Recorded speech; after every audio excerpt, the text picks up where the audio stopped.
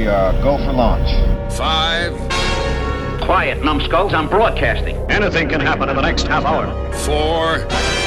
My friend, we cannot keep this a secret any longer. This whole thing is insane. 3. Quiet, please. I am analyzing. Where's the kaboom? 2. There was supposed to be an earth-shattering kaboom. 1.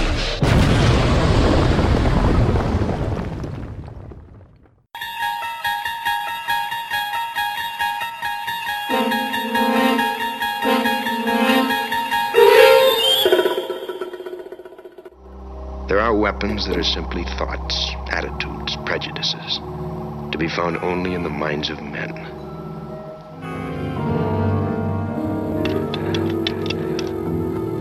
That's not fair. That's not fair at all. There was time now.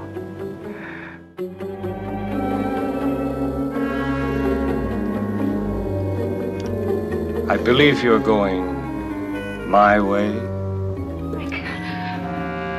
My name is Talkie Tina. And you'd better be nice to me.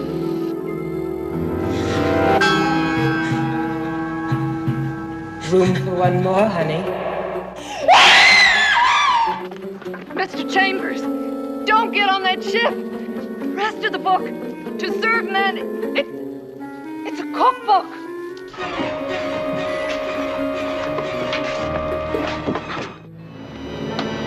There's a man out there.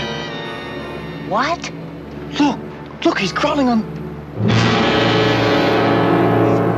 Your caricatures. All of you. Without your masks. Your caricatures. Just that Just that what? you wished them away into the cornfield. And Mommy and Daddy were real upset. About what? It's just that if you wish people away like that, there won't be no one left. No moral, no message, no prophetic tract. Just a simple statement of fact. For civilization to survive, the human race has to remain civilized.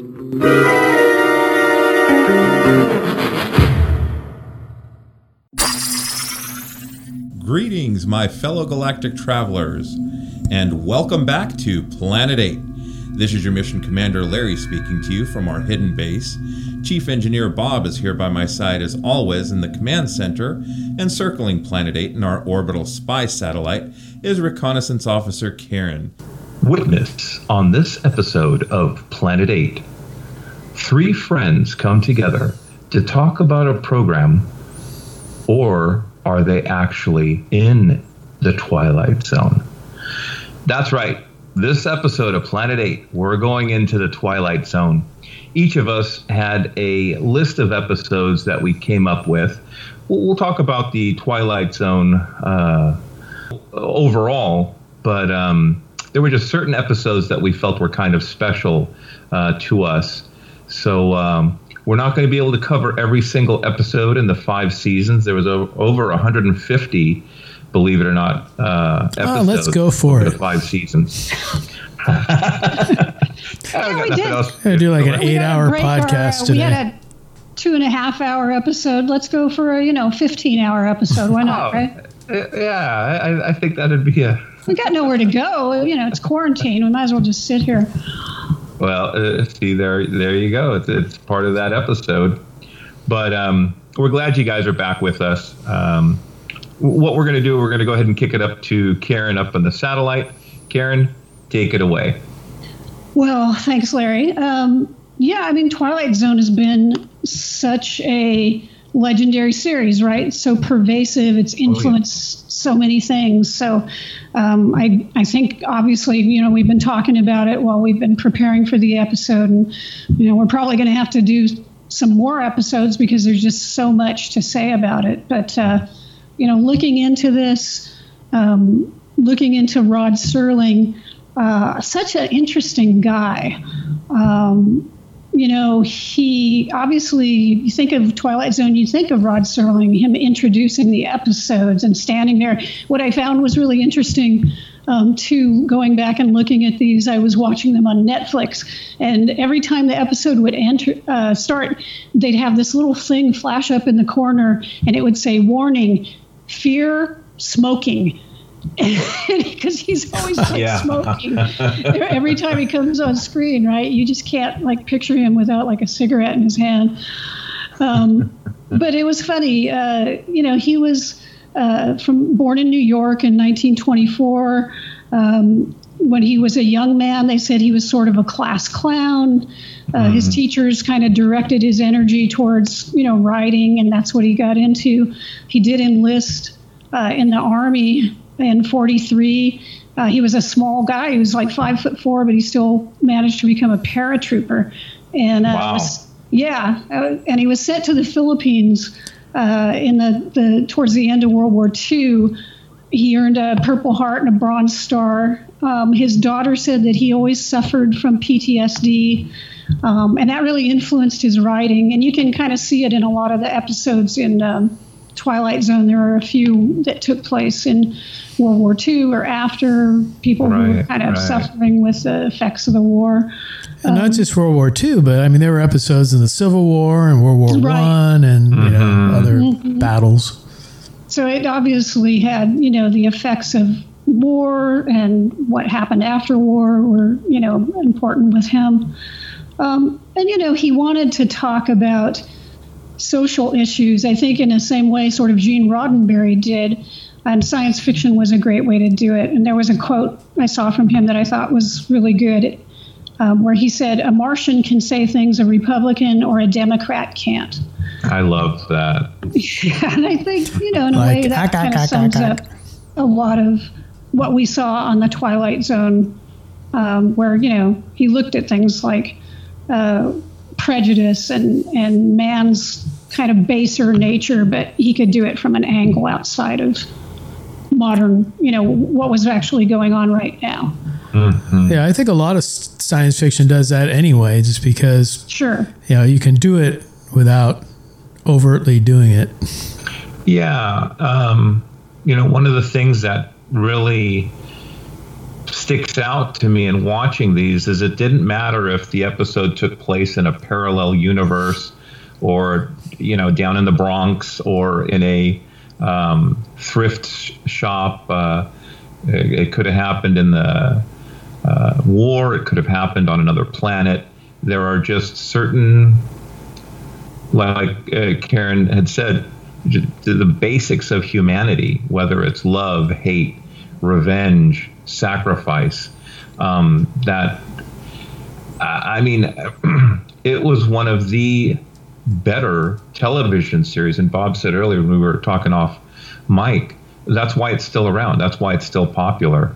Even to this day, people have tried to duplicate and imitate it, but it's never as good as the original.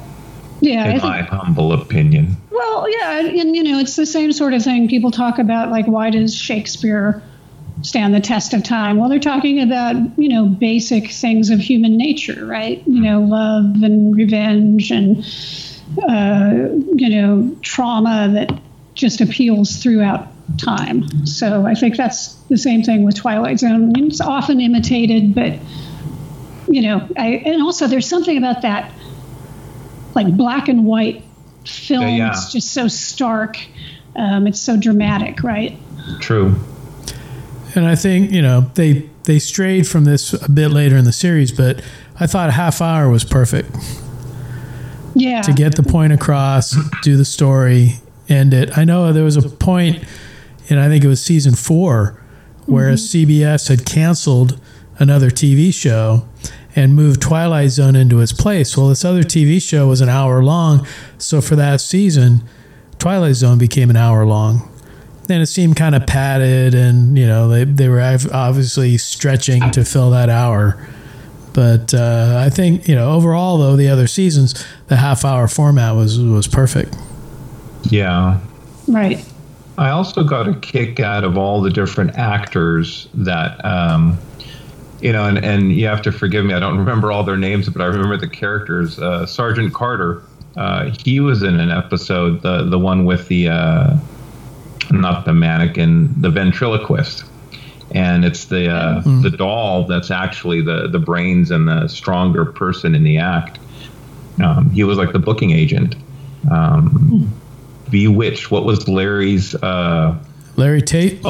Larry Tate. Yeah, he was in the Body Fantastic, I think. I've seen the Body Electric. I just saw that the other night. Yeah, it's the dad, and they bring in the robot grandmother. Yeah. Yeah. It's cool.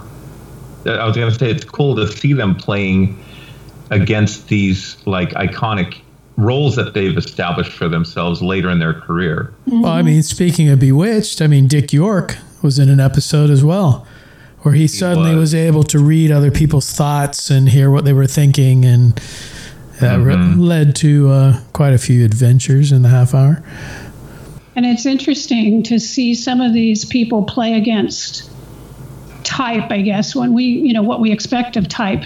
Again, I should have looked this up before the podcast, but you remember from Andy Griffith's show Goober? It was like Gomer's cousin. Oh, yeah.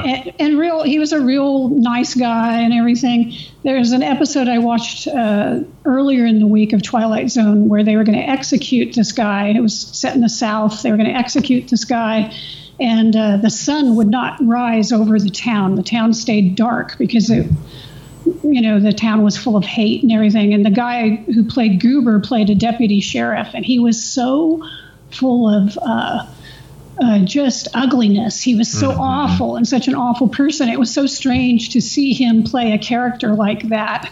Right, right, exactly. Yeah. And there were so many like young actors.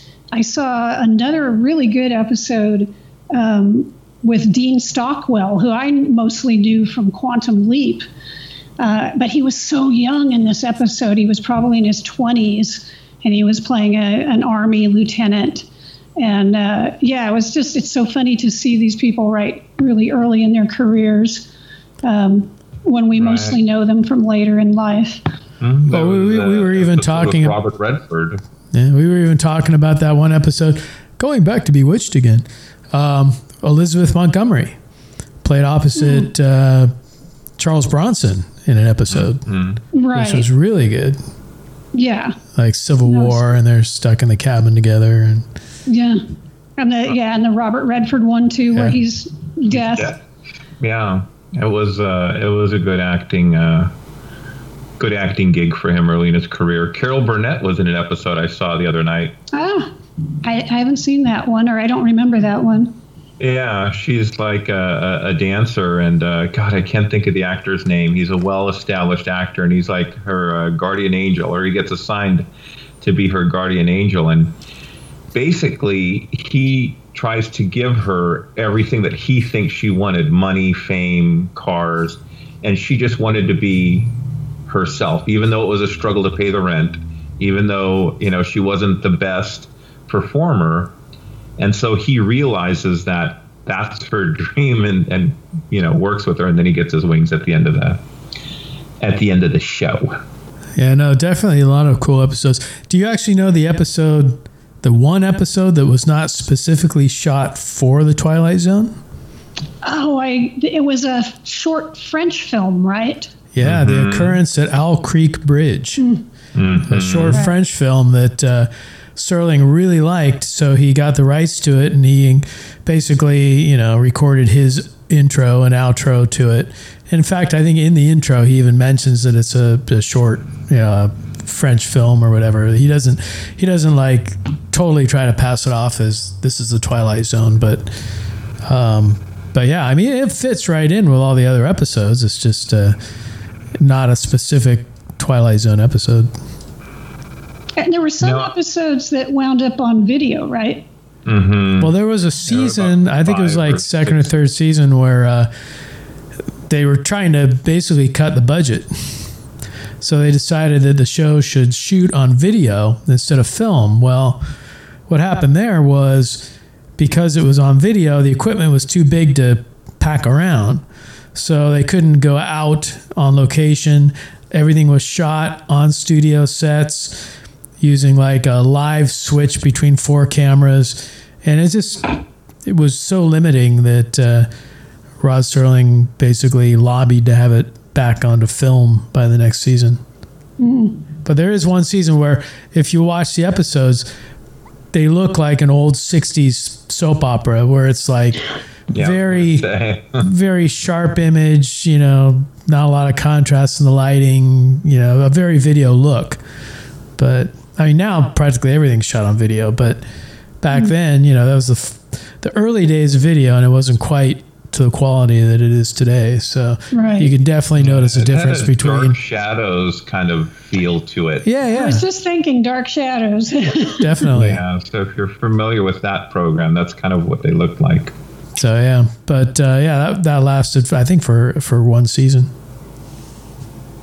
Yeah, thankfully. Well, look, why don't we get into our discussion?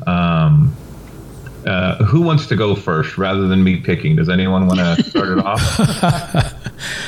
I'll jump in. Okay. Because I think I have one of the cooler episodes to jump in with. And that would be The Howling Man. That is a good episode. And it's like during World War I, and David Elliott is on a walking trip through Europe, and he gets lost. So he finds his way to a castle where there's a band of monks basically there called the Brothers. And he asks to go into the house. The main brother that answers the door tells him that they can't take him in, you know, you're not allowed to bring people in. He finally talks his way in, and the guy has to go to, was it Brother Jerome, who's the main guy, who's actually played by John Carradine. So that was very cool. He looks like he's just walked out of 10 Commandments. Yeah. So while he's waiting for the guy to go and talk to John Carradine, or Brother Jerome, he hears a howling from behind one of the doors. Ooh. And he finds out that there's a prisoner in one of the rooms. And so he goes and talks to him. And of course, the prisoner tells him his side of the story, which is not necessarily the truth. And so basically, Brother Jerome figures it's best to tell him what's going on, and basically tells him that the prisoner is the devil himself, and that he's held in place by the staff of life, which Brother Jerome, I don't know they never say where Brother Jerome got the staff of life, but it sounds like a pretty powerful thing if it's able to hold the devil in place. Got it from the Almighty. Yeah, so, you know, Brother Jerome, he used it to capture the devil like 5 years earlier, and he's had him locked in this room. So basically, Elling tends to believe him, though he really doesn't. I mean, who's going to believe it's the devil, right? So he waits until the guard at the door falls asleep, and he goes to the room. He finds the door. The staff is on the door, but there's like a little hole, you know, in the door that they can communicate. And obviously this guy could just reach over and grab the staff, pull it out, but he hasn't, which is kind of questionable. So anyway, he finally is convinced to pull the staff of life off the door, and he releases the prisoner, who basically pins him to the floor with just a gesture. And it's kind of a cool effect, because as he walks away from the room and towards the main door to freedom, every step he grows horns, and he gets the eyebrows, and he looks more like the devil with every step, until he finally disappears in a puff of smoke. And then we cut to the 1960s with an older Elliot there, and he's talking to a maid and telling her the whole story. And then he tells her finally that he's been hunting the devil ever since, you know, all the way through World War II and the Korean War and everything, and finally found him and had him in a closet in a hotel, held in place by the staff. And he basically tells the maid that he has to go to make arrangements to transport the devil back to Father Jerome, or Brother Jerome. And do not, whatever you do, do not open that door. Do not remove the staff. So, of course, as soon as he leaves, she hears howling behind the door, and, well, you know what happens next. Curiosity gets the best of her, and she goes and removes the staff, and he's free again. But I thought it was just a great episode. Just the acting is really good, and the atmosphere, and just the howling, the chilling howling from behind the door in that. Great episode. Yeah, there are certain sound bites in a couple of 2 or 3 episodes that you hear them and you know what episode it's from. And the Howling Man, that howl is definitely one of them. I had read something where they were going back and forth on what kind of a howl should they use, and the censors didn't want it to be too scary, but yet they want it to be representative of the devil suffering in a cell. So ultimately they came up with some guy, which works. I think it's a kind of a haunting. It definitely is. Definitely a chilling sound. Yeah, and the transition of the devil at the end, it reminds me of those books you would flip through and see, like, why is he chasing the Roadrunner? Well, that's the whole payoff, right? I mean, that's the whole thing that makes it really memorable, is how they do the transition as he walks past the columns. Right. And I'd kind of like to go back and see, like, who was the makeup artist on that? But yeah, it's interesting because each time he walks past, it's like, I forget, he gets, like, I don't know, the pointed ears, the horns, it's all the nose, something. Right. Yeah. And I think cape. I was going to say his cape changes, and so he gets more that kind of regal, demonic look until he's standing on the little, it's not a patio or whatever, but it's sort of like overlooking the little town below, and then the puff of smoke appears, and then he's gone. And yeah, it's very memorable. Even if you don't remember all the details of the episode, that part is always like, oh yeah, I remember that episode, and the devil is walking and disappears and everything. So yeah, that's definitely visually captivating. Definitely. And as far as Twilight Zone episodes, each episode kind of had a tale, be it cautionary or otherwise. And this was kind of, I don't want to say fun, but it was an interesting way to explain how we transitioned from World War I to World War II to Korea to Vietnam, et cetera, and why there was, like, a given period of peace.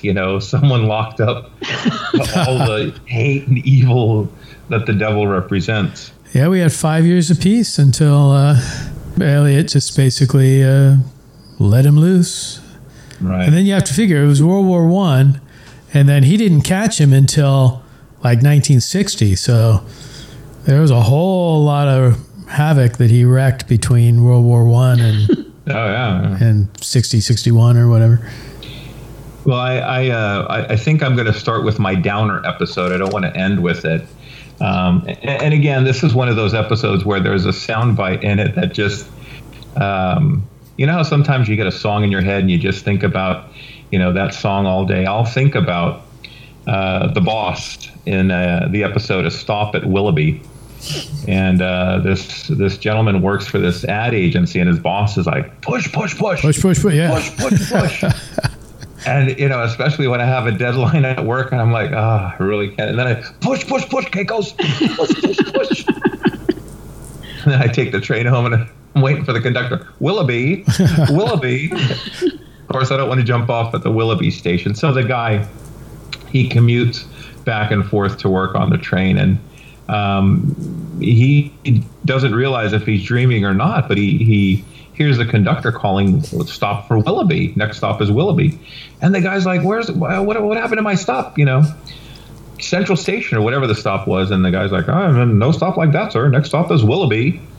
And he never gets an answer either. It's like, where is Willoughby? It's out there. Well, it stops at Willoughby. And he's so tempted to get off the train because it's like an old town with the bandstand in the middle of the park, and all these people are just happy, and kids playing and riding bikes, and the birds singing, and it's so peaceful. And then he's woken up, and it's like, Mr. So-and-so, your stop's here. You don't want to miss it. Oh, okay, thank you. And he's just kind of haunted by that vision of that town, Willoughby. goes back to work. His boss is upset because one of the junior partners left the firm and took business with him. He was a madman. If you ever watched the program Mad Men, he was in advertising. So push.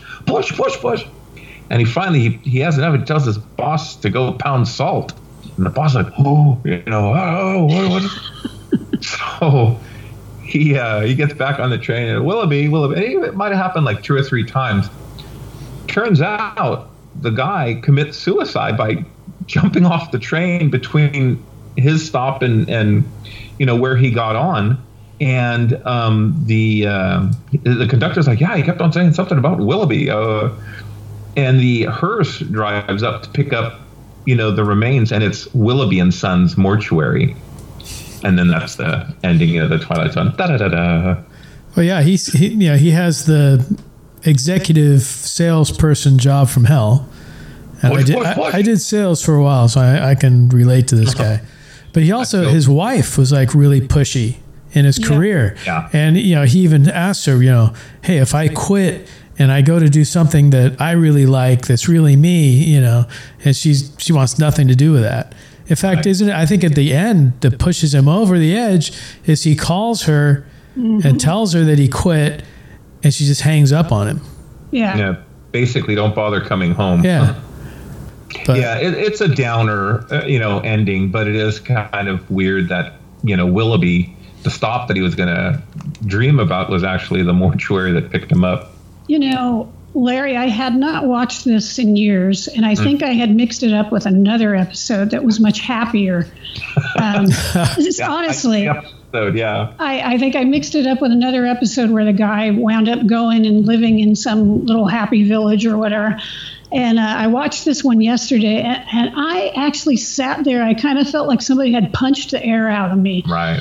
And the guy, the big boss who almost looked like the Kingpin, he was a big fat dude with a bald head. Push, come on, push.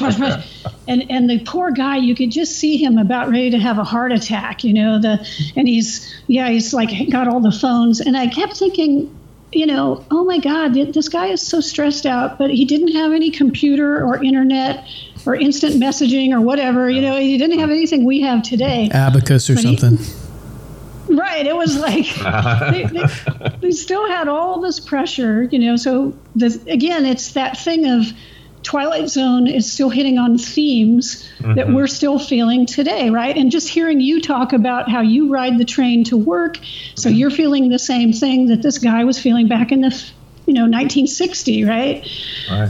And and the wife, the horrible feeling. I was feeling so bad for him through the whole thing because he had no one to turn to. When he's in the meeting with the boss and all of his colleagues are there, they won't look at him. Nobody says a word. He's so isolated in his, his pain. Nobody's there to help him. And then at the end, he winds up dying. It was like, oh my God. I know. Well, it's kind of the universal theme because we all have jobs. And we work them all day long. And then the podcast is kind of our Willoughby. Planet 8. Here we go. Get off the train at Planet 8. Willoughby that we could return from. Yeah. But no, everybody has, they have their release, But I guess his release was basically destined to be suicide. Are we podcasting, Bob? What's that? Are we podcasting? I believe so.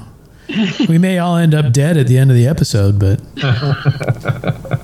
I'll tell you one of the things that I kind of appreciate Twilight Zone. Very few TV shows at the time would be ballsy enough to have a non-happy ending.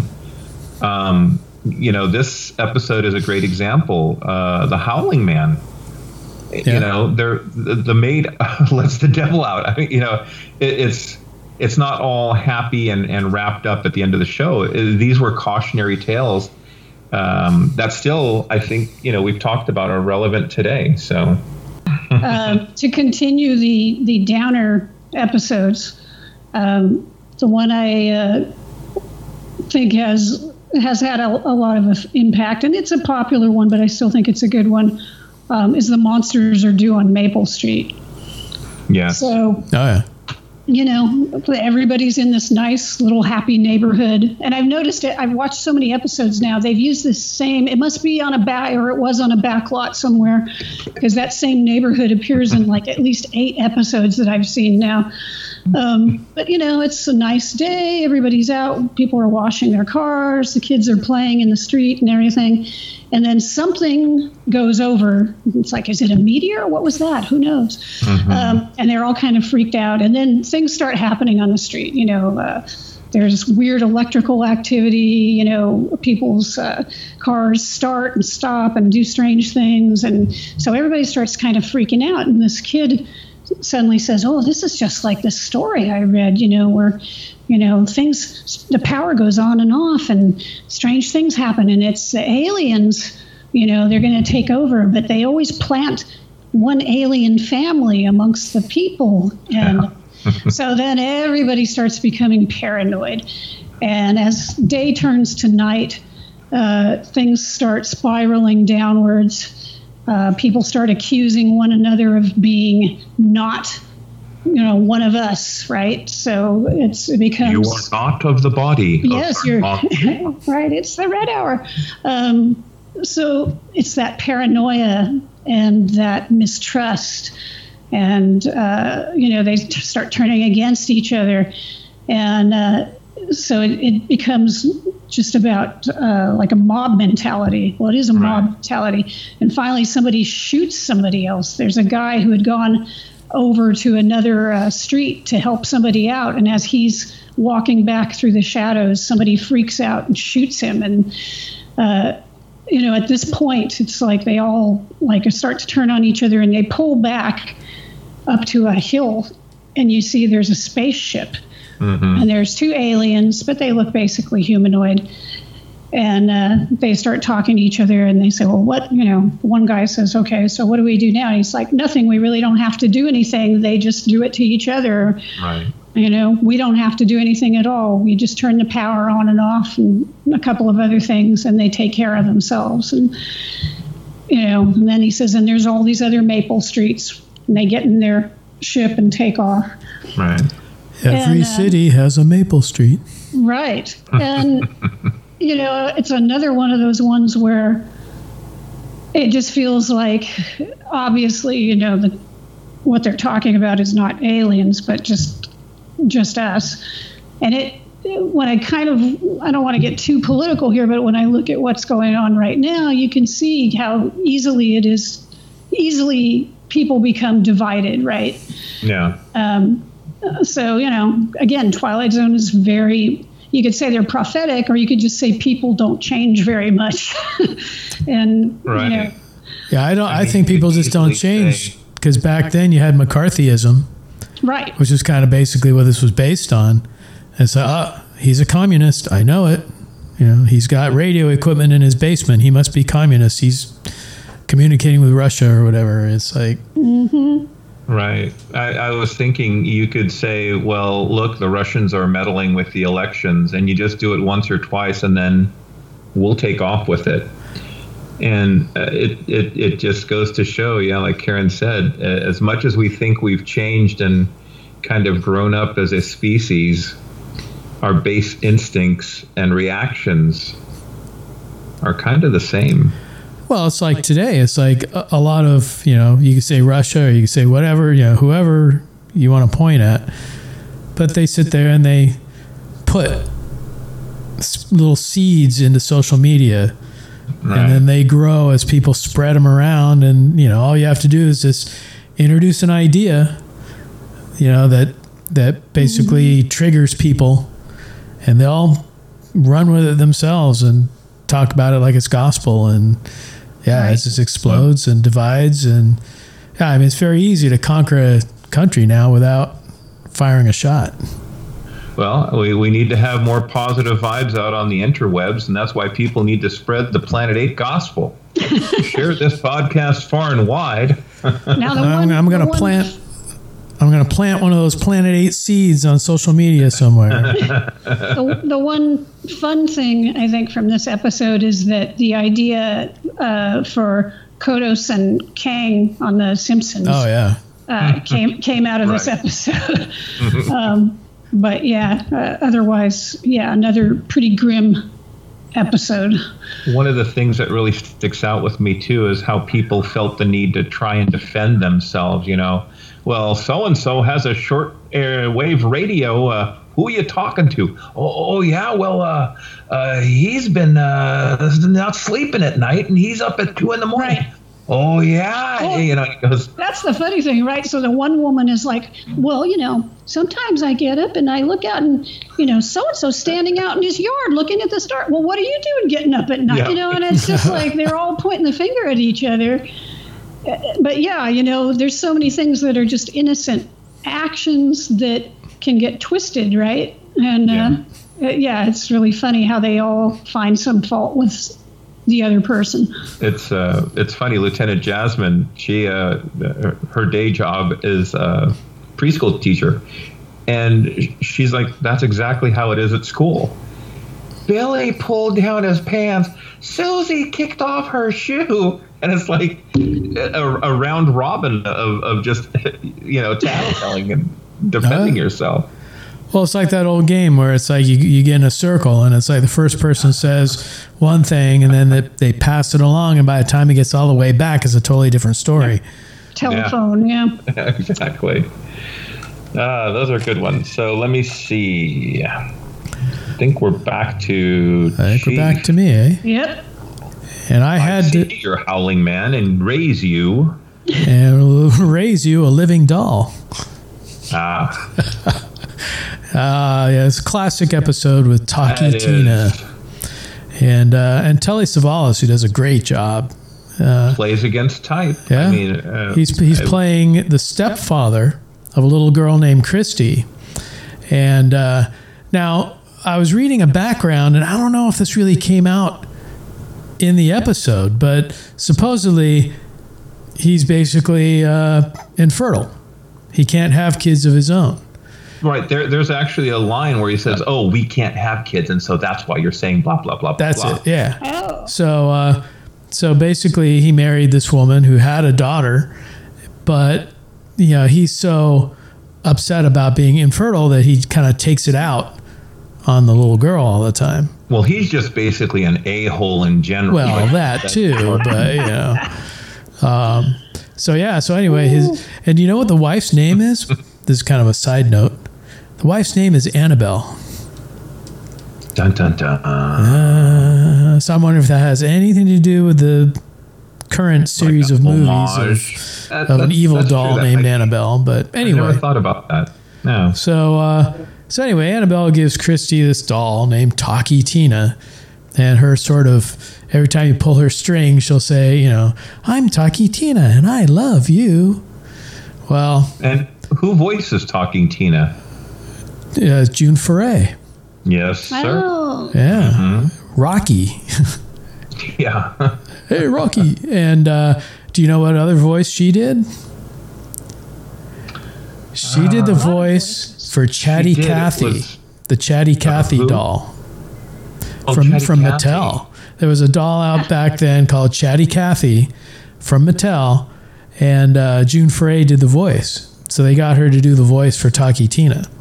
I was going to say she's Witch Hazel for the Bugs Bunny Warner Brothers. Well, she did a lot of the female voices in the Looney Tunes that Mel Blanc couldn't do. Yeah.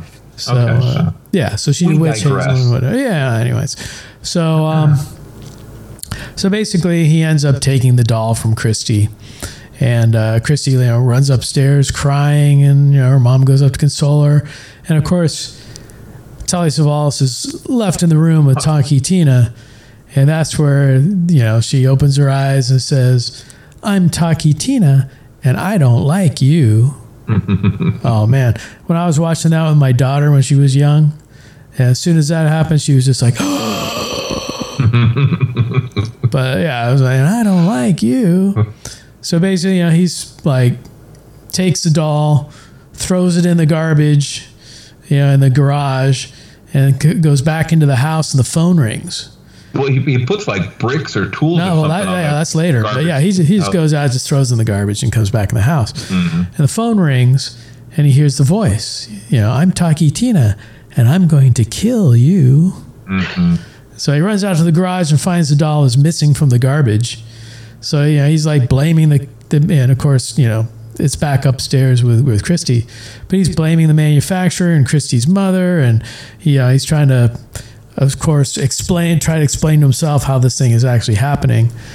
So he goes upstairs, he finds the doll with Christy, so he takes it, and she's like crying and pleading for him to leave it. Well, poor Christy. I mean, she's like, Daddy, oh yeah, Daddy, I'm not your daddy. Yeah, I'm not your daddy. I'm like, Jesus. That's like so harsh. He is, he is ruthless. Like thousands of dollars of therapy. Right? So he grabs the doll, he goes back to the garage, and then he tries to destroy this thing with a blowtorch and a circular saw, putting its head in a vise, and just can't do it. So he finally throws it back in the garbage can, and that's when he puts this he basically ties it into a burlap sack, throws it in the garbage, and puts a bunch of bricks on the top, or cinder blocks or whatever, holds the top down. And so, his wife is like, she's upset, obviously. She's threatening to leave him and, and take Christy and all that. So in order to keep her from leaving, he goes and gets the doll and gives it back to Christy. Well, later that night, while he's in bed, he hears noises. So he goes to Christy's room, and she's in bed asleep, but the doll is gone. So he goes down the stairs and ends up tripping on the doll, which was lying on the stairs, and basically breaking his neck at the bottom of the stairs. And so the wife, she runs out. She hears all the commotion. She runs out and sees him laying dead at the bottom of the stairs with the doll next to him. She picks up the doll, and the doll says, "I'm Taquitina, and you'd better be nice to me." Bum, bum, bum, bum. I have a replica. I can't remember the name of the company of the napkin stand from what's the Bill Shatner episode with the little devil on top? Nick of Time. Nick of Time. I have it up in the Tiki Bar, and I'm watching these episodes, and Jazz is like, "Oh my God, you have that in the Tiki Bar?" And I look at her, and I'm like, "And don't ever put a penny in it. It's not." And she's like, "Oh, shut up." Yeah. I'm like, "Okay, so if you're okay with that, I'm going to get a Talking Tina doll and put it up here in the man cave." She's like, "Oh no, we're not going to do that." I actually found one. I was down at Monster Palooza, and I was like down at one of the shops in Burbank, and I found a Talkie Tina. And I basically gave it to my daughter for Christmas, but. Oh, that's cool. There's a company that put out some of these Twilight Zone replicas, and Talking Tina was, I think, Entertainment Earth sold them for a while. But it's definitely a standout episode. Whenever it would come on the Twilight Zone marathons, my daughter and I'd be calling each other, texting, "Hey, Talkie Tina's coming on." Yeah. But it's so creepy. I don't think I can even watch it anymore because the doll stuff is so creepy. But it is classic. And Telly Savalas, I mean, he's another one of those great actors that you see on Twilight Zone. And he plays an ass really well. Yeah. Mm-hmm. Oh, he's one of the worst. I mean, Well, it is funny because a lot of people think of him from Kojak, but he played bad guys in a lot of he played Blofeld in On Her Majesty's Secret Service. I was thinking he was on Horror Express. I was just thinking Horror Express. Right. Yeah. And what was it? Was it Dirty Dozen where he was? I think he was a bad guy too. And he was really good at that. Yeah. This was just I hated that role, but he played it so well. Oh yeah. No, yeah, he definitely did good. And all the actors in this one did particularly well. Well, next episode I'm going to bring up is one of my personal favorites, and it's Hocus Pocus and Frisbee. And Mr. Frisbee is a teller of tall tales, and this takes place, back in the olden times. He has a little general store, and he has all these friends and whatnot gather around and listen to him just pontificate on things that he's done, and they'll say something like, well, I wonder if it's going to rain. And he's like, well, I was a meteorologist once, and I could tell you by the feeling in my hip whether or not, it's going to rain. And there's this old timer, and I should have looked up his name, but he is just hilarious, the way that he acts and reacts. Oh, you talking about, if he's talking, he's lying, I'll tell you that much. And the guy who was Floyd the Barber was in that too. Yes, he was. I'm sure there were other well-known actors. It was just so funny to hear him, and he really believed, well, just sit down and I'll tell you what's going on. But his friends don't really buy it. Right. No, they don't buy it. They're just entertained by how he buys it and tries to sell it, I guess. So this car drives up. These well-dressed men are in there, and he's telling them all this stuff about how he was a mathematician and a scientist, and once upon a time he did this, that, and he's pumping gas for them. And it doesn't occur to them at all that he's like at a general store pumping gas. How could he be this great of a person? But they think he's someone of great importance to this world. And they invite him to come visit them. They're only in town for a short time, they say. And, they drive off, and he's sitting there out in front of his shop, setting stuff up there, putting things away, and he gets whisked away. And it's so funny. You could see the rig on him. He's wearing these overalls, and the overalls kind of like tuck up a little. But anyway, it's little things like that catch my eye and make something memorable. Anyway, he flies. He goes like, wee! And yeah, that's right. He winds up in their spaceship, and they're going to take him to their planet because of his great knowledge and intellect.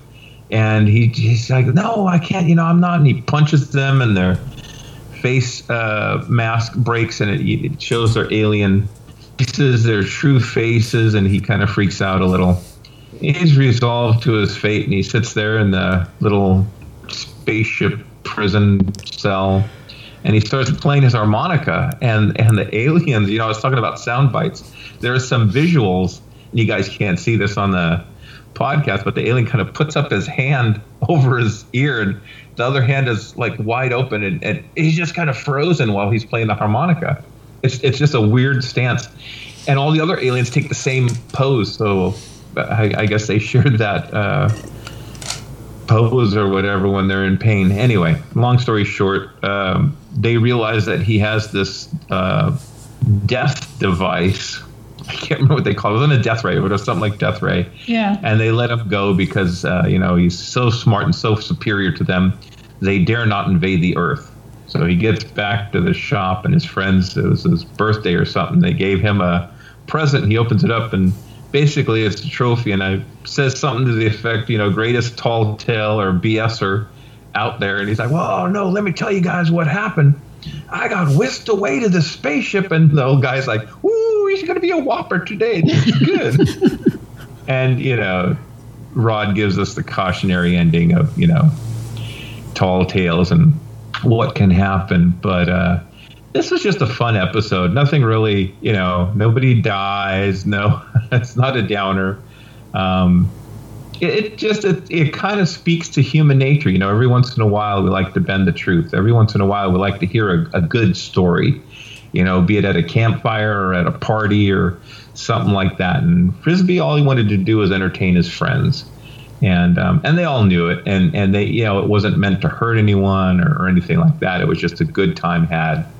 And I appreciated that episode a lot for that. Yeah, that was a very whimsical episode. And it was interesting because I watched it and I was like, I can totally see why Larry enjoyed this, knowing you so well. And also, I do love to. Knowing how you enjoy embellishing things sometimes, I thought, wow, I could totally see Larry putting himself into this story. So that was a lot of fun. That is a big reason behind it. To this day, Karen and I have known each other. Better than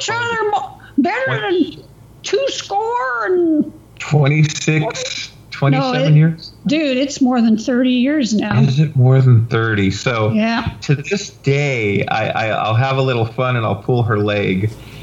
And I'd be like, no, I'm just kidding. And she's like, geez, you still get me after all these years. I'm still very, very gullible, which I've gotten a lot better because now I'm like waiting for it. I'm kind of like, okay, let me think about this. Here it comes. This is going to be a whopper. Yeah. Well, and not to brag, but I was telling Jasmine, we'd been dating for a couple of years and we got married, and she's like, oh, no, you can't fool me. You can't. I'm like, not only am I going to fool you, I'm going to tell you before I fool you and after I fool you so that you can experience the full effect. She's like, no, BS. And we were out shopping at the mall, and she's like, I'll hold the parking ticket. She lost the parking ticket. And so I'm like, well, great. Now it said $100 on the sign.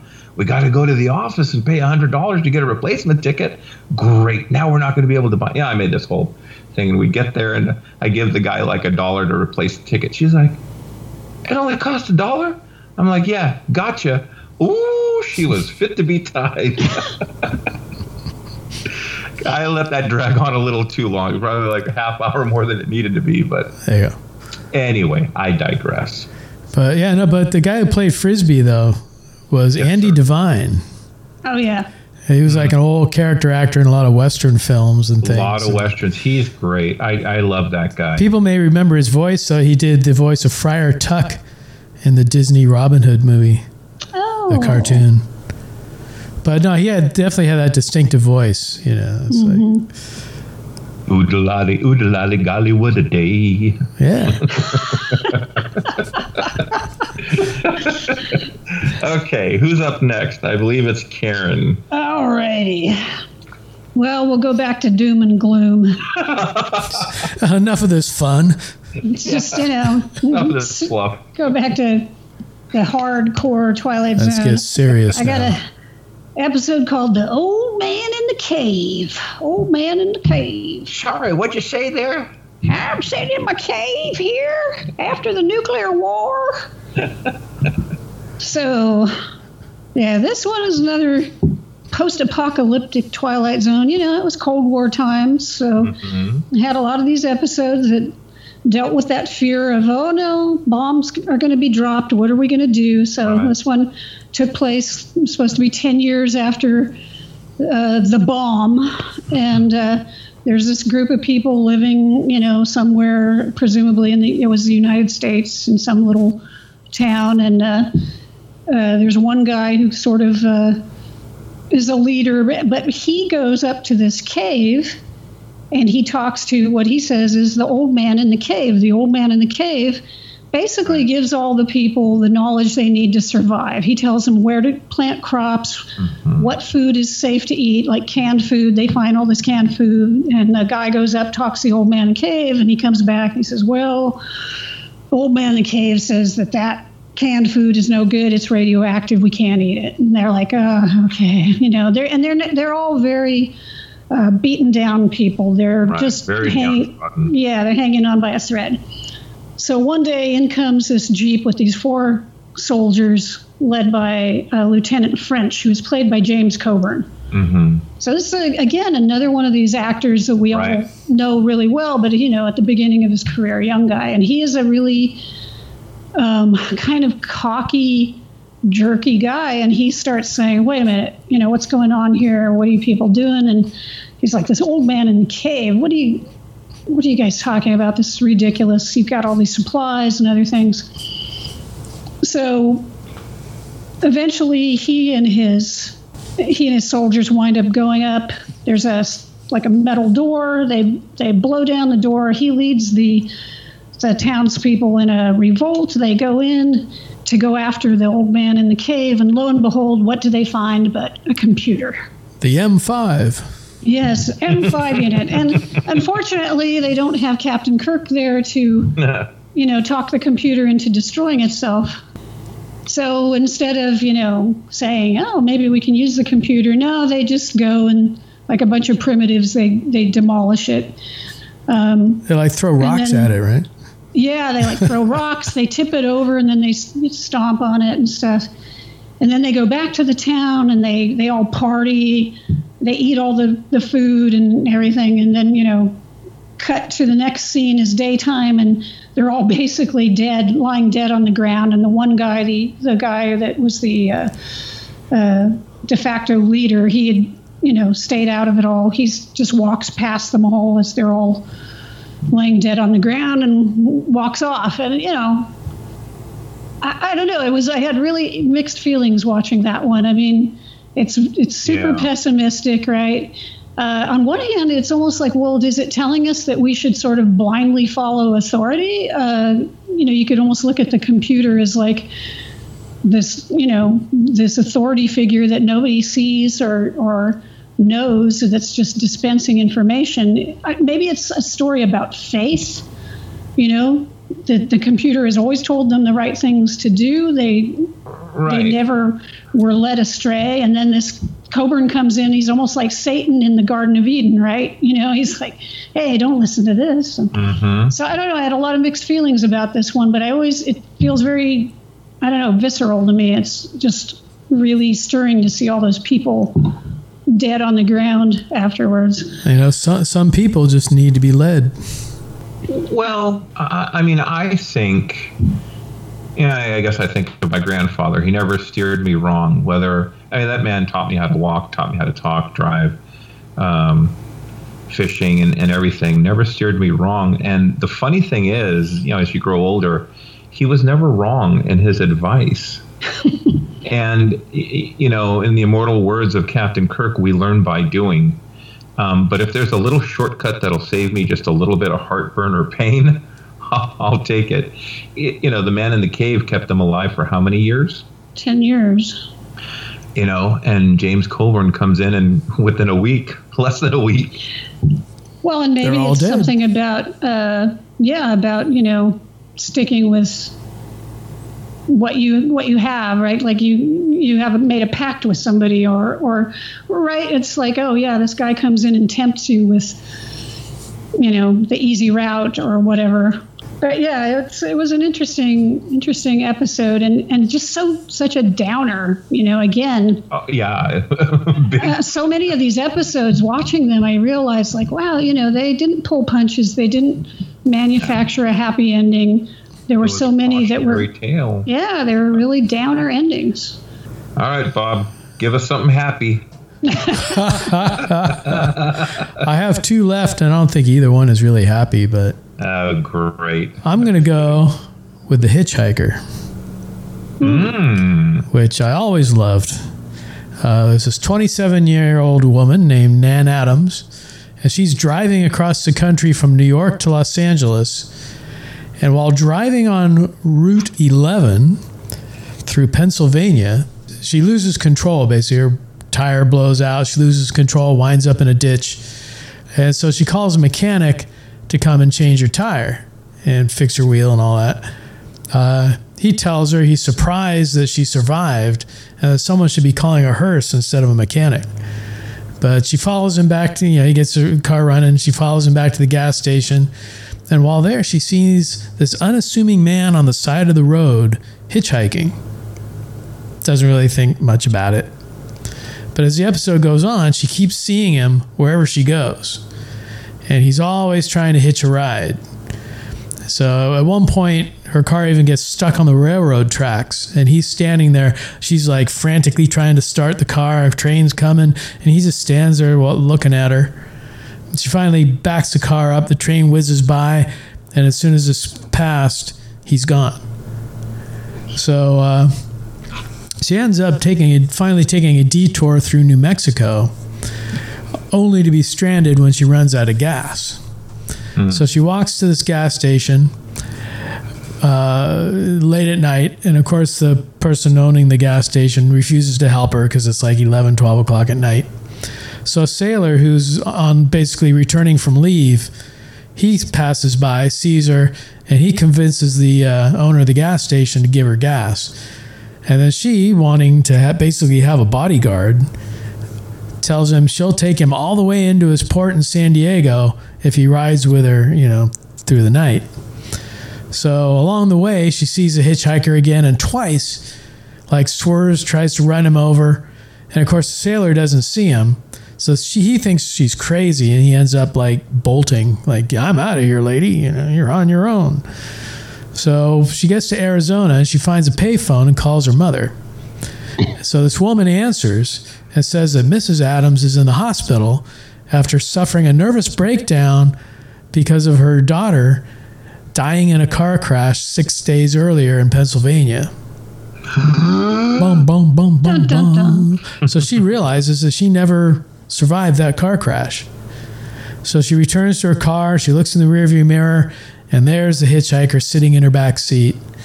And of course, he says, I believe you're going my way. And basically, he's death. He's waiting for her to accept the fact that she's dead and go off with him. But I just think, he doesn't, that's like his only line in the whole thing. Yeah. But he's got this perfect deadpan expression as he sits there hitchhiking on the side of the road and all these different scenes and, just this unassuming guy. But the guy who played the hitchhiker, though, I found this interesting, was Leonard Strong. Now, Leonard Strong, back in the 40s, when they used to take Caucasian people and put Asian makeup on them whenever they had like Asian people in a movie, he was kind of like pegged for those roles. He played a bunch of roles of Asian Americans or just Asians in the 40s and into the early 50s. But that culminated in his role as the villain, the Craw, in Get Smart. Oh my God. The Claw? No, the Craw, the Craw. That is some trivia. But no, I thought this was a great episode just because it's almost like the whole thing. You think this hitchhiker is stalking her and, he's going to do something bad when he catches her. But no, he's basically just waiting for her to accept her fate. Mm-hmm. I wonder if he's a representation of the Grim Reaper. Yeah. No, definitely, He is death rather than a soul that's going with her. Oh, yeah. He's there to escort her off into the afterlife. But sort of like the Robert Redford character, too, right? Right. I think we see that more than once in Twilight Zone. But just, you always see him, sometimes it's just she's going down the road and you see a flash of him go by. Or sometimes, she's stopped somewhere and there he is, plain as day, just standing there. But obviously no one else sees him. It was interesting. I looked this up and read that because I was kind of interested who wrote each episode. And this was originally a radio play that they adapted for Twilight Zone. And I could kind of see how it would make sense that it was a radio play because there's so much narration in the episode where you hear Nan's voice talking about, I kept going down the road and I did this and I did that. So, but it works. I mean, totally works as an episode. Oh, definitely. Yeah. You noticed that, did it remind you at all of, and I haven't seen this movie in ages, but Carnival of Souls a little bit? Oh, yeah. That's like one of my favorite movies, yeah. And again, she basically was in a car crash at the beginning. Is supposedly the only survivor. It goes through the whole movie until she finally finds out at the end. Spoiler alert. Yeah. So, I don't know. It just kind of struck me. Yeah, that is a good point. Definitely. Keeping with the bomb going off, Peter Sellers did a movie. Oh, no, sorry, wrong podcast. I'm sorry, kids. I got an hour's worth of podcasting in me, and then I get giddy. So this is our Twilight Zone-y episode. We're going over an hour. Actually, The Shelter is the next episode that I'm going to put out there. Again, another cautionary tale. And, there is no right or wrong position to take. Long story short, there's this group of friends having dinner, celebrating someone's birthday or anniversary or something. The children are there, the families. The radio has an alert, there's a bomb coming. Everybody run to your homes, your shelters, your basements, whatever. And the doctor whose birthday they're celebrating tells his family, come on, let's go down to the bomb shelter. It's fully stocked. We got water and all this kind of, survival and supplies. And the other neighbors go to their homes, but then they come back knocking on the door asking for access to the room. They didn't build a shelter for themselves. They, don't have basements, and the doctor, their friend, is like, I'm sorry, I only have enough provisions for my family. And they're like, but we're friends and we have children. And one of the families, the actor, I can't think of his name, but he's a well-known Hispanic actor at the time. And a comment is made like, well, you're not even from here, Yeah, you're not a real American, I think. That's what it is, yeah. Yeah. And it's like, it kind of cuts. It's like, wow. Anyway, they get a battering ram and they break down one of the doors, and then the radio announcer comes on and says, "Oh, whoops, my mistake. It was, a weather balloon." False or whatever. alarm. Yeah, and they all kind of like, "Oh, well, we'll help you pay for the door. We're sorry. And it's like, how do you come back from something like that? And I think the thing that I was the point I was thinking is that was the doctor wrong in not opening the door and letting his friends in, or was he right in not opening the door and letting his friends in? And it always goes back to Star Trek for me. The needs of the many outweighs the needs of the few or the one, or do the needs of the one outweigh the needs of the Well, many? the thing is, he was prepared, and he took all that time to prepare. So it's not really his fault that no one else was prepared. But now they're being all nice to him for just in case the next time comes up.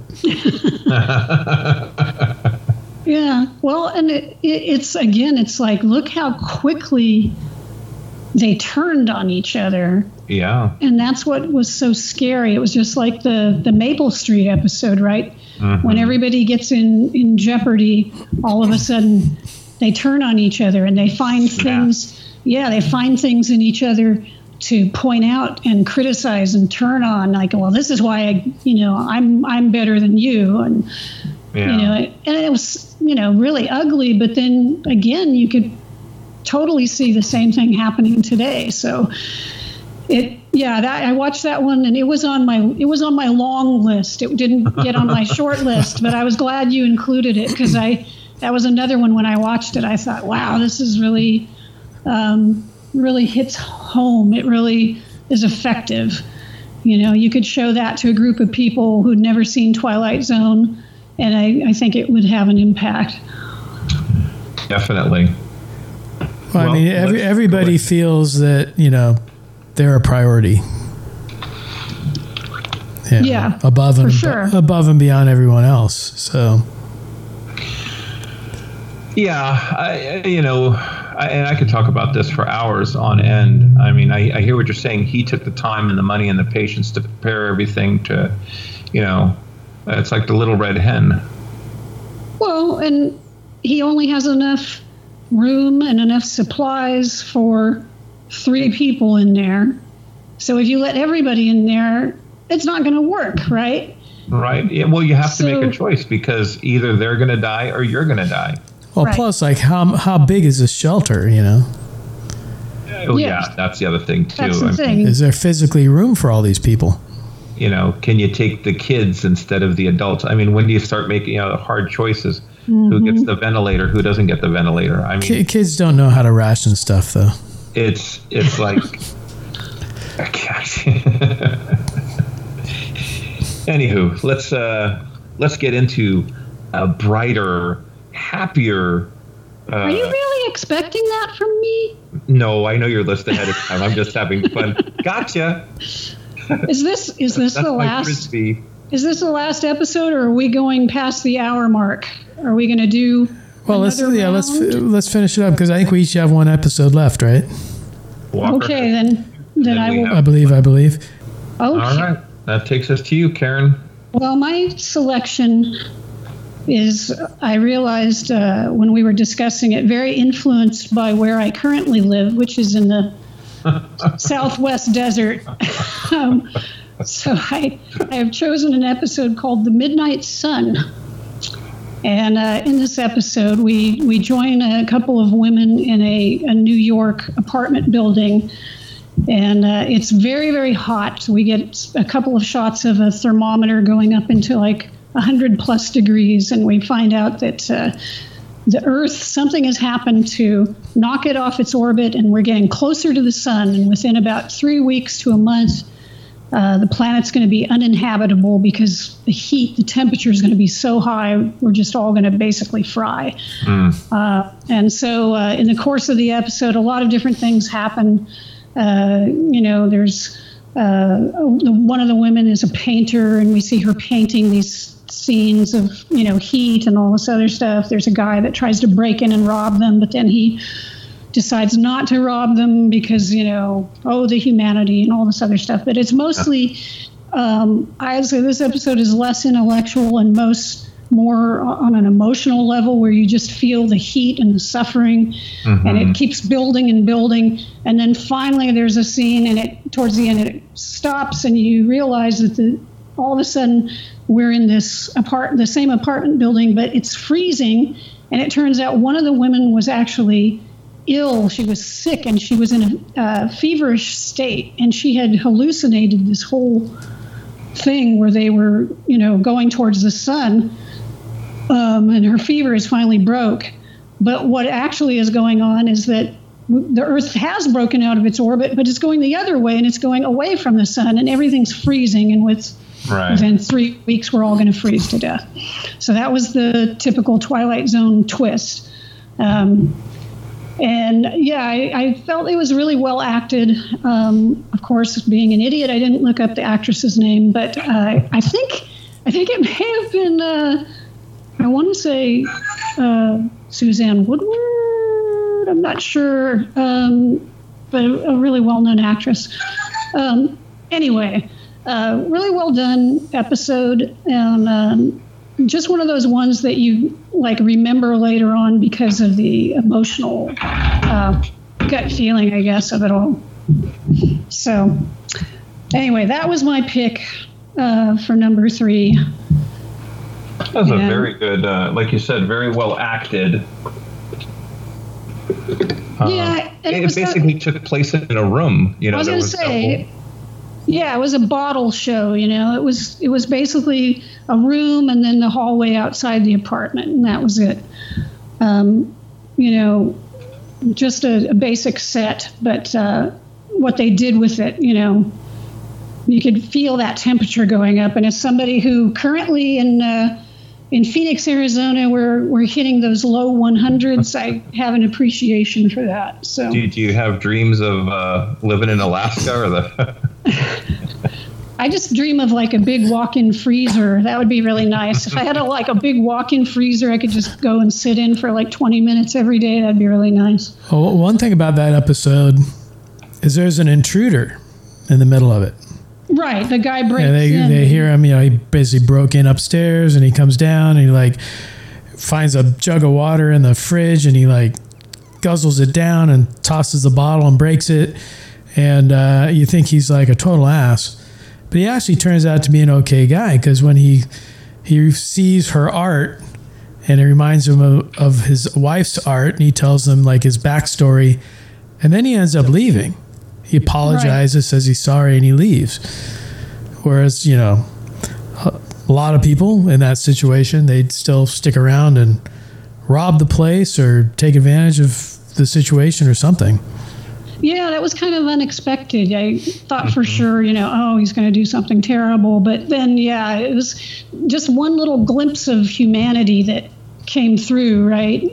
Yeah. In this terrible situation. It's kind of like he recovered from, where he was. He broke down or something. Real quickly, Norma was played by Louise Nettleton. Mrs. Bronson was Betty Gard. Well, I know I've seen Louise Nettleton in other things. She did a really good job. It was really convincing. She did. Yeah, they were really good. Okay, so coming down to the final episodes. That's right, Mr. Bob. Well, You know, it's so hard with all the episodes of Twilight Zone, and it's really hard to narrow them down to, you know, a handful. And I could have gone, you know, I tried to kind of steer clear of the really popular ones. So I decided to go with a game of pool.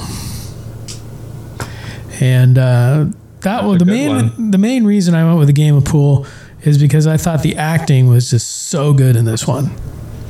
And basically you've got Jesse Cardiff, who's a Chicago pool shark, and he's played by Jack Klugman. And so all his life, he's tried to be the best. He's tried to be the champion. He's tried to achieve greatness. And every time he achieves something, all he hears is about Fats Brown, this late pools champion who was always better. Anything he did, someone would always come back at him and, oh, well, Fats Brown, he could do this, you know, better than that.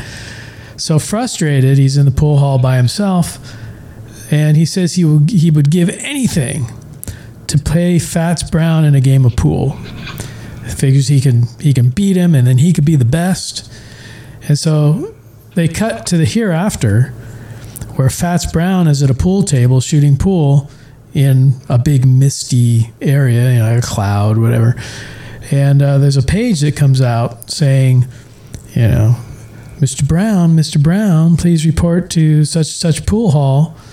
And so he just picks up his cue and off he goes, heads towards the pool hall. And he is played by Jonathan Winters. Oh, yeah. You know, in a basically a serious role. Because you always think of Jonathan Winters as, you know, Mork's son or whatever, you know, or stand up. You know, he's always a comedian, but, you know, he's pretty serious in this one. So he goes and he appears the pool hall, and he makes Jesse a wager, basically wagering for his life. He wins the pool game, he gets to live. He loses the pool game, he dies. So after a lot of hemming and hawing, Jesse finally accepts, and you know, it's basically a half-hour game of pool as they're doing whatever to each other, playing all these little mind games and tricks and things to try to get each other to blow shots. And you know, finally at the very end, Jack Klugman or Jesse gets the final shot and wins the game. So he gets to live.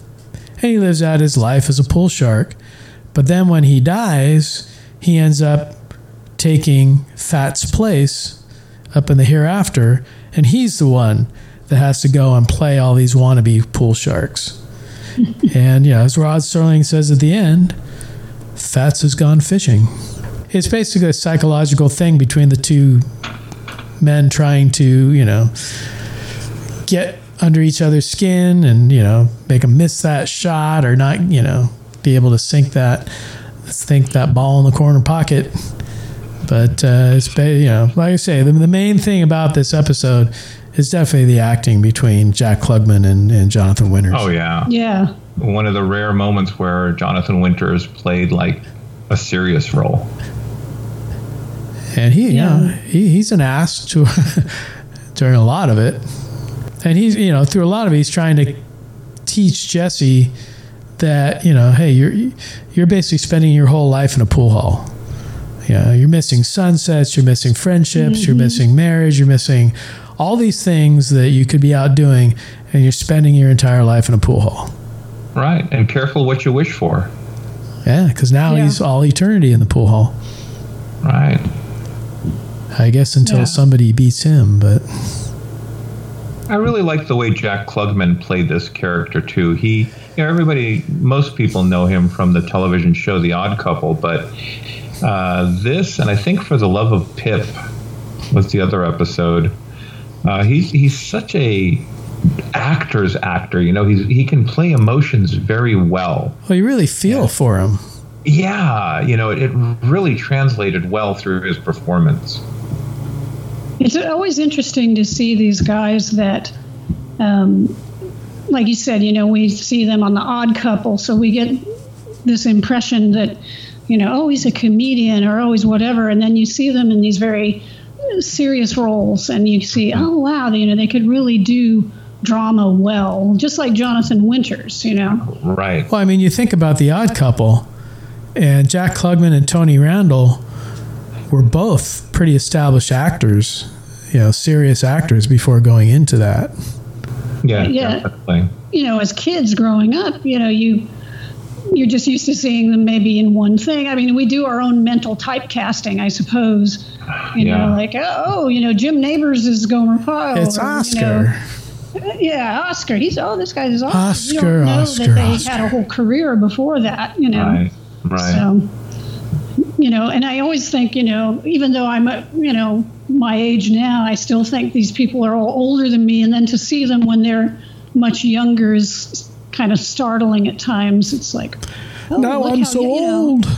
Yeah, it's like you look at like a Jack Klugman in that episode, and he was he might have been in his, you know, I don't know, 30s, maybe early 40s or something. But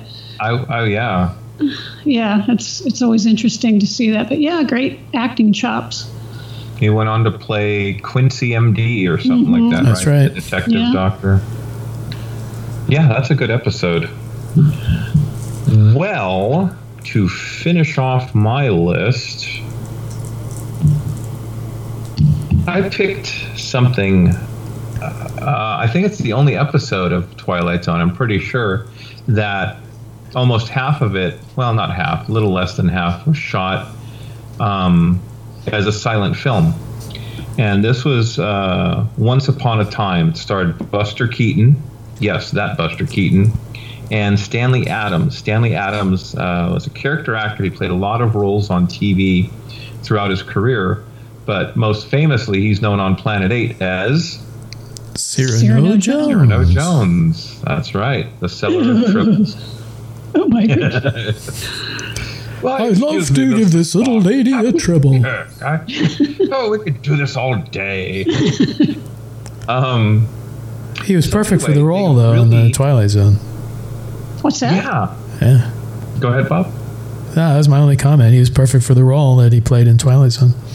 He really, accentuated the episode. And so it starts off in this town back in the old, you know, Western days, and horses and a dirt road, hogs and chickens crossing the road.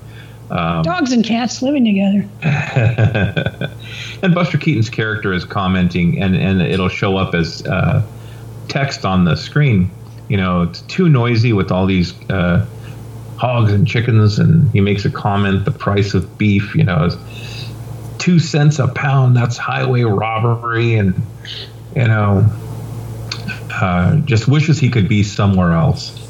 And this professor that he works for created a time machine, and it's this helmet, fandangled helmet you put on and type in, you know, the coordinates, and he does that and winds up in modern times.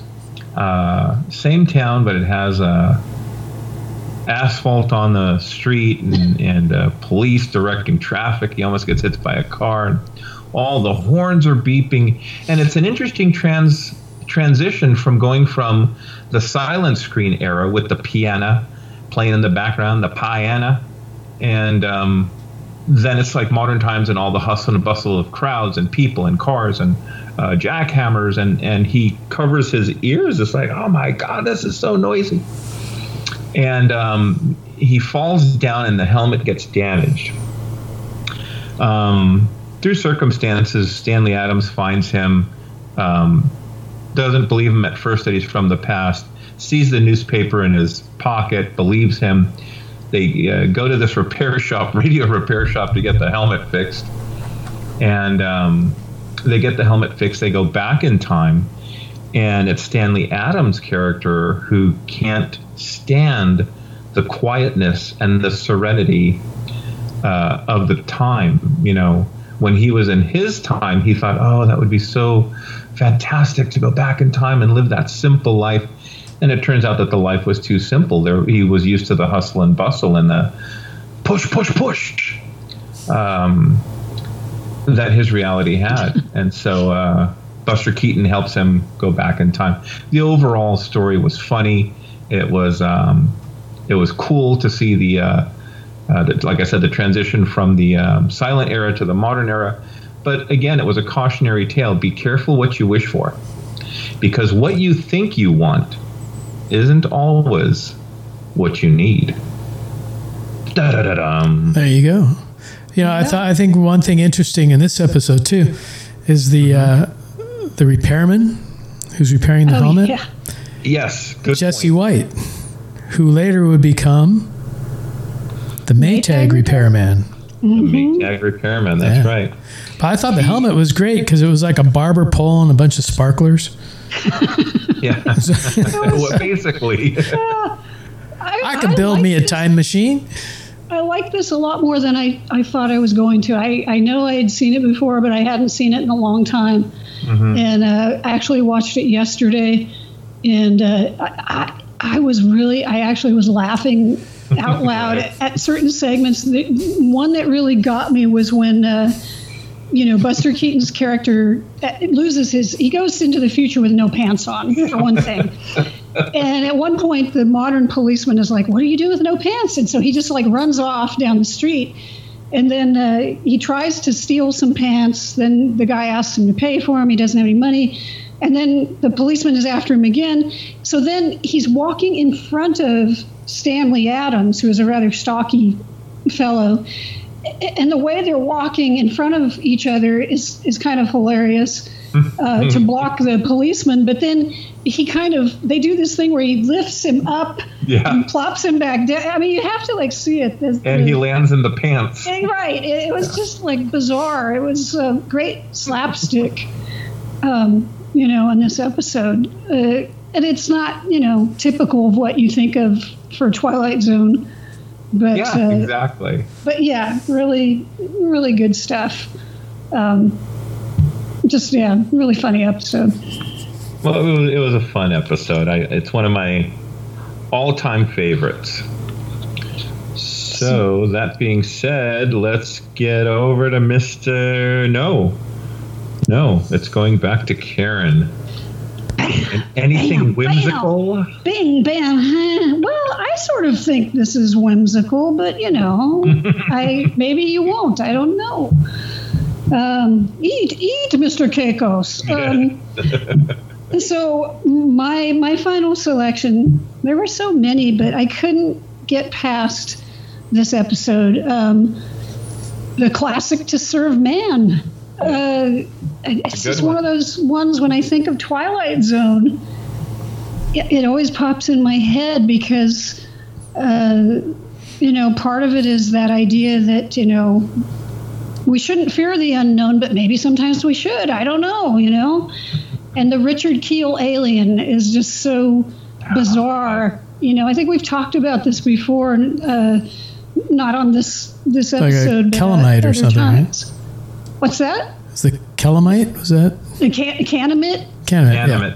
And that bizarre expression that kind of half mouth kind of half open.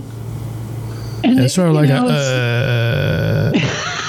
but his eyes move so that he'll be like.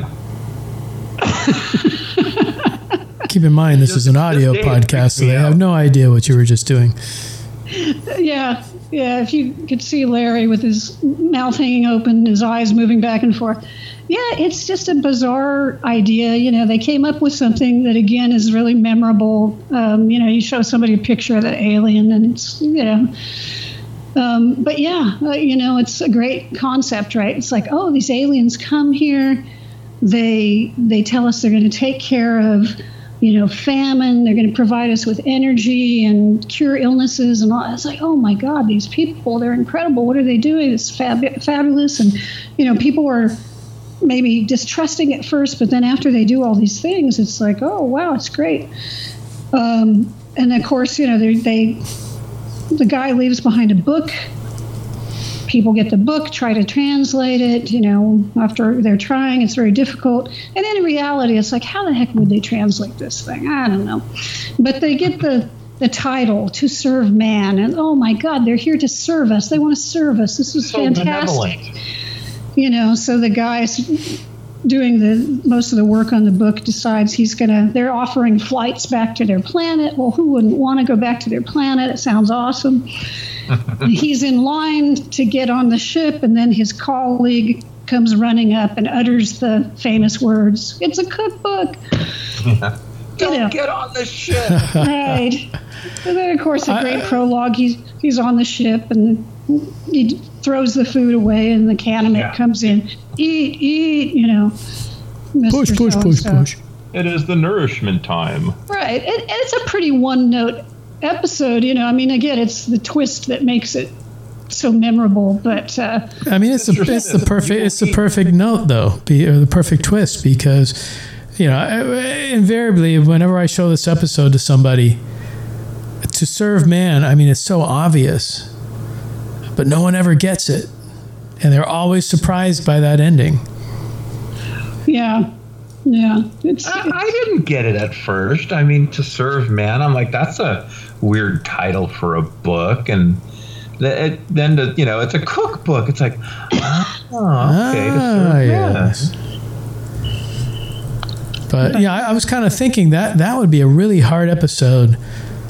Like if you were showing Twilight Zone in France or in Italy or something, and you had to translate it, it's like it's all based on the double meaning of to serve man. Well, voulez-vous, s'il vous plaît, mankind, ooh la la. Yeah, so other countries that might not have that type of double meaning for that phrase in their language, the whole episode would be like, well, I don't understand. Why didn't they understand that? I could imagine Bob getting married. To serve and to excuse me, what? That's a good point, though. That's a valid point. How does the twist work if the language doesn't quite work? But and those Canaanites were lying, because everybody, even the Soviet ambassador is like, what do you want in return? What are you just going to do all this stuff for us, and you don't want anything? Oh no, we're just here, or as they would do. Oh no, we're just here to help you. We're just here to help you. That's a valid question. So anyway, just one of those ones that I think is unforgettable. And, it is. It's a good one too. And it's definitely got that big sci-fi edge, because a lot of these don't really, they're not sci-fi. Twilight Zone did horror and thriller and sci-fi. They weren't all strictly science fiction, but this one's definitely.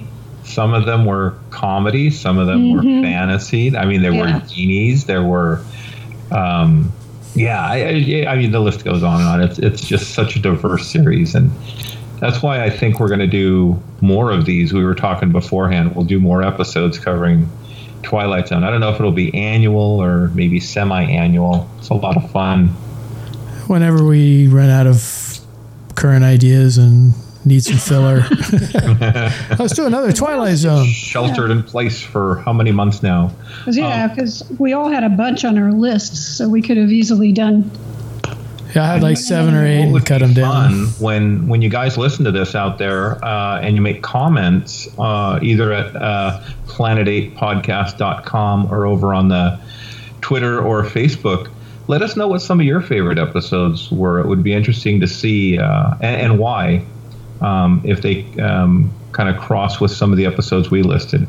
And I know there's over 150 episodes, so God knows we didn't touch on any of the Burgess Meredith or Bill Shatner episodes. We only did like, a dozen? So Yeah.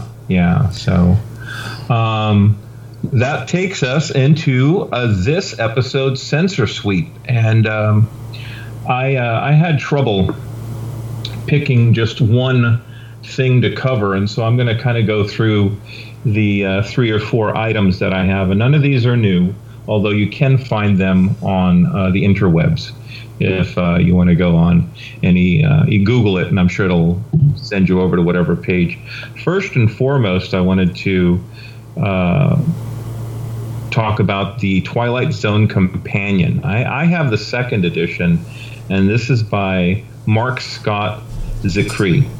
And this little book here, it's almost 500 pages, about 460 pages, and it has such great background information, not just on the episodes, but the people involved with the Twilight Zone, from Rod Serling to Buck Houghton to Richard Matheson, and the list goes on, and it'll talk about some of the episodes, certain lighting, certain effects that they tried to pull, budget concerns, and all that good stuff. It's very in-depth and a lot of fun.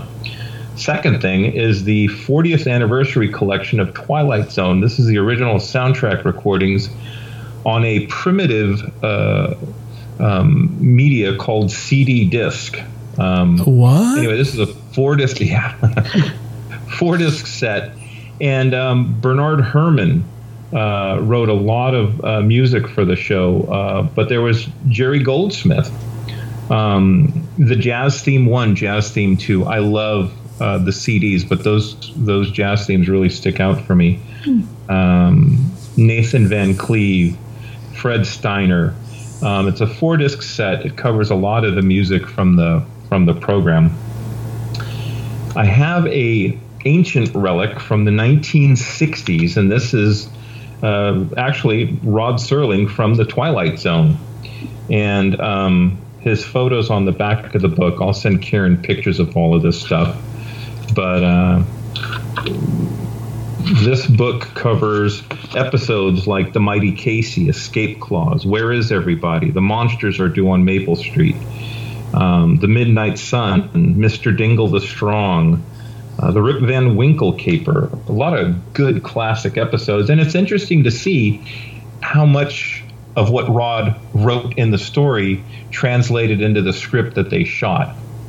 I know in the pool game that we were talking about with Jack Klugman, a lot of takes and retakes were done, and they couldn't figure out the ending on that episode. So they kept on I think there was like 3 different endings that they, finally settled on the one that aired. A lot of fun to read that stuff. Last but not least is Horror Stories by Richard Matheson. Of course, the cover has Nightmare at 20,000 Feet. That was the Bill Shatner episode that we were talking about before. But, he also did the Trilogy of Terror.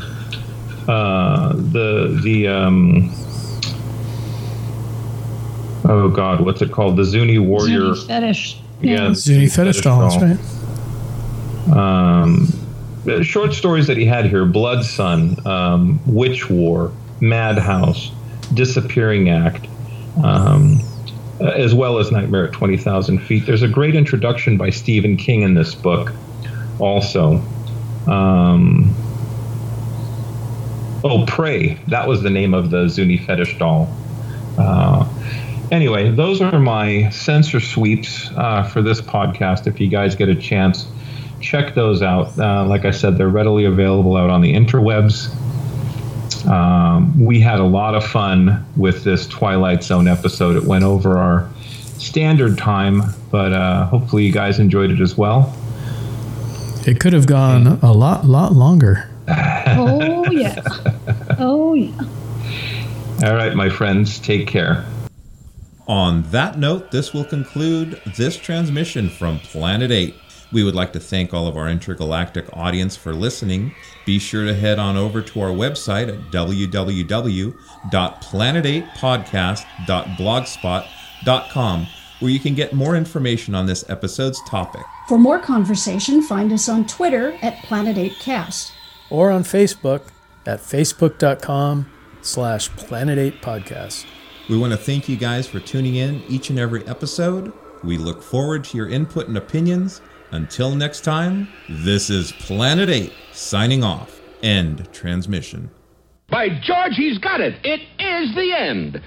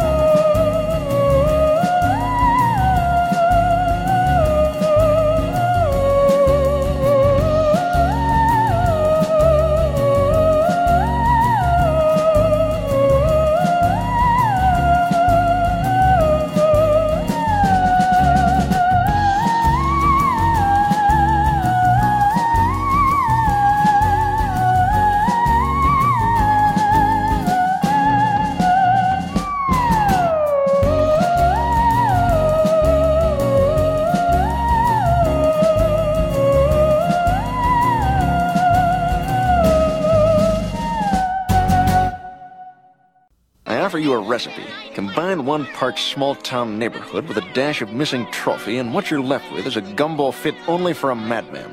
A gumbo served almost exclusively in the twilight. Hey, who the hell is that? I bet he took the trophy. Get him! Where you going, Sally? Want some of this? Come back here.